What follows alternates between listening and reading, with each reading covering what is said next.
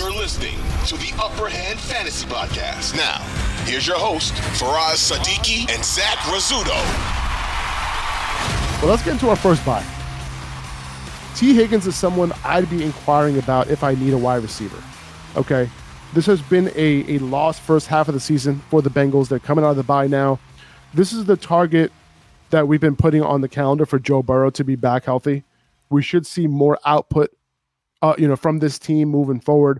There was a point where we were viewing this offense as one of the best in the league, right, before coming into the year, right? And there was a point a few weeks into the season where they were one of the worst offenses in the NFL. So I'm expecting that to normalize. You look at Higgins' first two or three games this season, let's say 3 games this season where he was healthy, right? 24% target share, solid. Led the team with 46% air yard share, awesome. And he had that top 5 finish in week 2, just to remind you what he's capable of, right? But outside of that, he finished top 60. He finished outside the top 60 4 times this year, right? So he had the rib injury that kept him out or limited his last 2 weeks before the bye. And, given all that, how is he still top 10 in end zone targets total, right? Yeah. Okay, so he's still getting it. He's still getting those end zone targets. He's getting a lot of them. And Joe Burrow was banged up. He only gave Higgins a catchable ball on 54% of his targets for the season. That number was at 78% last year, according to fantasylife.com.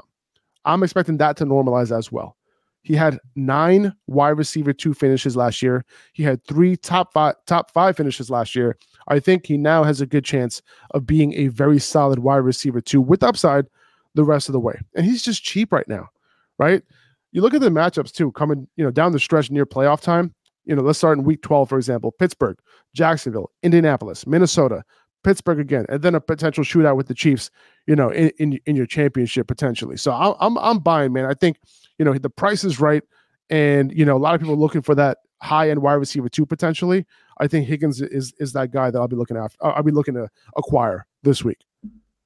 Yeah, this is a guy that has that pedigree. We've seen him be that high-end wide receiver too, like you just outlined, in his career multiple times. And it's just these past few weeks. Obviously, the first week, the Bengals weren't getting anything going. He had 8 targets, no catches. He had that big game in week 2, but since then, he's either been quiet when the Bengals were still in that funk on offense, like you mentioned, and then also he's been banged up the past couple of weeks. He only played 50% of snaps against Tennessee in week 4, completely missed week 5. That was Ja'Marr Chase's big day. That's when things started clicking a little bit on offense for the Bengals. And then in week 6, he was limited again. He only played 54% of snaps. So if he comes back, he plays that full complement of snaps like he's supposed to, which he should. They're coming off a bye. He should be as healthy as he's been this season. In a good matchup against the 49ers too, buy him and get him for that matchup. Like, I'm not worried about these next couple games coming up. Obviously, they have the Bills, Texans after that. I think the Bengals are going to start looking more like themselves, like you just mentioned. And those target shares and end zone targets, T. Higgins is pretty much the guy, in the red zone. That's who Joe Burrow is looking for. He's throwing into the end zone. He's looking for T. Higgins. Ja'Marr Chase is very good himself. But I think people are forgetting what T. Higgins can do. I'm not even the biggest T. Higgins guy. But you have 3 straight games of 4-ish points on the game log in the past couple of weeks. That's way too low. Whoever has him is probably really upset. They don't want to keep holding on to him. I think that you should have a pretty easy time buying him. And then T. Higgins, like you mentioned, if you want to really look out into that distance and see what he could do for you down the line, that playoff schedule is like one of the best, I think, that we have of any wide receiver and any teams. So I like that call there. But I also have another buy. It's another receiver who's also been banged up, who's also been on offense that hasn't been playing very well. And he has just about no risk if you trade for him right now. And that's Christian Watson. He's averaging 9.6 points per game through 3 uninspiring weeks. Obviously, anybody who has him, I'm one of them, knows that it hasn't been, all sunshine and rainbows with Christian Watson so far this season. And that's created a buyer's market for him that you need to be taking advantage of right now. I mean, whoever has him, you're probably in full panic mode. It's supposed to be a heavy reinforcement at receiver coming back from his injury. And he's pretty much laid 3 straight eggs, and Jordan Love is looking pretty damn bad since his hot start. That's manifested itself in a 56% catch rate, catchable ball rate, I should say, for Watson. And that's not ideal, but I think it can get better. You have to consider that Watson, he was one of the 2 receivers in the 2022 draft class to put up more than 2.25 yards per route run in their rookie year. If you remember that stat from over the offseason, any rookie wide receiver in the past, I think it was 5 years, that had 2.25 yards per route run in their first year came back and finished as a wide receiver 1 the next year in average points per game. So that can change. The talent doesn't just disappear. And the Packers still have one of the most favorable schedules coming up in the next few weeks for receivers. You talk about T. Higgins having it out in the distance. That's what Christian Watson has right now. They have 3 matchups in the next 4 weeks against teams inside the top 5 for most points allowed to wide receivers. That's Minnesota, Pittsburgh, and the Chargers.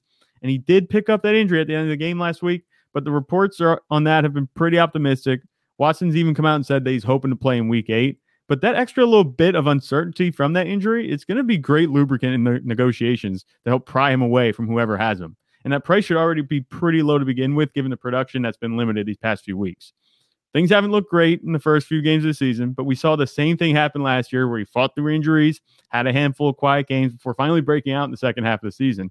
I'm going to bet on talent here and hope that small sample size we've seen so far is just an aberration for bigger things coming. But the biggest thing for me is the price. At this point, it should be extremely palatable compared to the upside that he presents. I think that he's a really good value right now. If you can get him, this is a prime buy low window. And I think Christian Watson is one of those guys you should go after if you're winning or losing. Yeah, and he's somebody that a lot of people are just going to have on their bench potentially, even if he plays.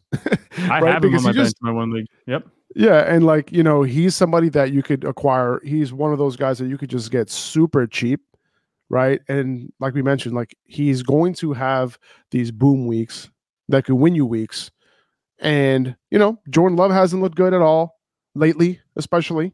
And no one's going to love that. No pun intended. No one loves right? Love. And then Watson, he hasn't had the target share. He hasn't had, consistent target share. He hasn't had consistent production.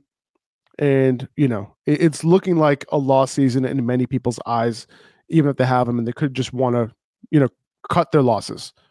So that's where I would swoop in. So I'm with you, man. We were definitely high on Watson before the season started. He has one of the best, rookie, finishes, really, really good rookie season. We should not forget about that. He just had some bad luck with injuries. Hopefully he'll be all right though. There's definitely issues. I was putting this, little write up together, doing the research on this, and I was like, things aren't looking really fantastic right now. You look at some of the stats you mentioned, that target share is pretty low, but Jordan Love only threw the ball 31 times against the Broncos. I don't know who put that game plan in. You should be throwing all the time against the Broncos. That's 31 attempts. That's less than Desmond Ridder averages this season in a game. That's a problem. I think that can change. You also, like I mentioned, the talent with Christian Watson is there. And we saw Jordan Love. He was doing pretty good the first 2 weeks. I think that things can turn around. I think things are at a really low point right now with Christian Watson, and we have to kind of remember what we were talking about Watson being this season when we were coming into the season. And I don't want to lose sight of that. And I think that coming in and buying now, this might be the lowest that his price is going to be in a long time. Yeah, I'm with you, man. So he is definitely somebody that you should be targeting for sure. Guess what? I have another one. I'm also buying Marquise Brown where I can after 2 down games. These are the down games we were expecting to happen the entire time with Josh Dobbs at quarterback. But instead, Hollywood had 4 top 24 finishes in 5 games before these 2 weeks. He was extremely consistent. For the season, according to fantasylife.com, he's sitting at 27% target share, 15th among all wide receivers, 42% air yard share, 7th among all wide receivers. And Kyler Murray is coming back soon. You look at what he did with Kyler last year in the first 6 games without DeAndre Hopkins and before he got hurt. 26% target share, 43% air yard share. Sound familiar? Literally what he's getting right now. So the difference is that this year, he's getting a catchable ball on 66% of his targets, and he's had 4 games under 60%. With Kyler last year, that was at 74% during that 6-game span and was under 60% only 1 time. And what did that lead to? 3 wide receiver 1 finishes in those 6 games, something he hasn't been able to do once with Joshua Dobbs, and he didn't finish outside the top 30 1 time while he was the wide receiver 1 for Kyler last year. He's the clear wide receiver 1 for the Cardinals. I'm buying, and I think we could see some top 12 finishes when Kyler comes back. I think that's absolutely possible. And I just have a question for you. Do you think that people might be clinging to Marquise Brown a little bit? He had those good games, that stretch of games between week 2 and 5, where he had at least 16 points, and he had between 16 and 17 points, I think it was, 4 straight games. That was good. Do you think that could be causing them to cling to him a little bit because they know Kyler Murray's coming back? That might make it difficult to buy him, but Do you think this is a case where you might have to even buy a little bit high? Now, obviously, nobody's going to be putting him up. It's like, this is an untouchable wide receiver 1. This isn't like you're going and trying to trade for somebody like, I don't know, Jordan Addison right now. With Marquise Brown, do you think you just bite the bullet a little bit if the price is a little bit higher than you want with Marquise Brown? Is that where you're at with him? Yes. Yeah, exactly. So it's kind of like, he had 2 down games, right? So he kind of showed a little bit of that vulnerability, right? And I'm not saying that I think most people will gladly start Marquise Brown every week, but they might not realize what his upside is, right? So I'm going to be giving a fair trade or potentially what might seem like an overpay on paper for what I think his weekly ceiling raises to when Kyler's back. Right. And okay, so just to piggyback off of, I don't mean to pepper your questions, but this one's just coming to my head too. Say you have Jordan Addison right now, and we know Justin Jefferson is going to be back. Do you think a deal with Jordan Addison for Marquise Brown would be, feasible? Is that something that you might go after? Because hell yeah, Jordan Addison, he had that big week. It wouldn't be a 1-for-1 though, right? Exactly. Yeah. At this point, if you ask anybody, most people, I would say like 75% of people, like, hey, like who do you think is more valuable for fantasy moving forward? Jordan Addison or Marquise Brown? And most likely they'll say Jordan Addison, I think. Right. Like, do you think that the perception is that, would you agree with that? That the perception is that Jordan Addison is the person that is the player that most people would rather have on their fantasy team right now? I think so. And it's recency bias. And that's what fantasy football, a lot of people just get caught up in a big game. Now, don't get me wrong, Jordan Addison, he's going to have a couple more big games. He's even going to have big games once Justin Jefferson is back. But I'm just looking at the trajectory that these two are on. If Marquise Brown, he's had a couple down weeks, but he's going to get Kyler Murray back. He's on an upswing. Kyler Murray comes back. He's going to be a better player in a couple weeks than he is today. Where Jordan Addison, he's at peak performance right now. Obviously, he's still not getting a ridiculous target share. He's only got a couple targets, but he's been super efficient. He's scoring touchdowns. But Justin Jefferson's going to come back, and that might take some of that ceiling off the top. He might not have that ceiling that Marquise Brown could be going after with Kyler Murray. So I think that's an interesting one right there because they're both good receivers, but they're in like the same position right now. They're crossing paths, and you just got to see there is a way that you can go ahead. Except one of them continues to be the wide receiver 1 for their team. Right. And then the other gets supplanted when Justin Jefferson comes back, like basically what you're talking about here. And, like even with his huge game, it was a 24% target share for Jordan Addison on Monday night. Right. It wasn't like this massive target share. 24% is solid, but that's like wide receiver 2 levels, not wide receiver 1 levels. Right. And what Marquise Brown is getting right now, those are at wide receiver 1 levels, especially when you add in the air yard share as well. Right. So, I think Jordan Addison before this week, he didn't cross 17% target share. Okay. Exactly. So, and who knows what's going to happen next week. It could pop back down below 20%. Yeah. But the reality is like he could have another big game here. He could have another 2 big games here before Justin Jefferson comes back. And that might make people want to hold on to Jordan Addison. But I think the long-term prospects of Marquise Brown, I think, are going to be better. And I think I'm with you there. So obviously, I'm agreeing that you should be buying Marquise Brown, but I'm just saying there are players right now out there that you should take advantage of. Maybe think about selling them. And I didn't have Jordan Addison as one of my sells, but you might want to think about that. Especially if he keeps this up. And another thing is that he's a rookie, right? So a lot of people are viewing him as somebody who will just potentially just increase in value, and they're just going to get better. You know what I mean? Like as the season progresses. So I think that's another reason why another psychological, trick that I think people play on themselves where, oh man, like he just had 2 touchdowns. He killed it. Like it's just going to get better from here because, he's just a rookie. Right. But listen, scored a bunch of touchdowns already. Right. I mentioned on the pod that, he's basically pulling a Jahan Dotson from last year. Right. It's a similar type of situation. True. Right.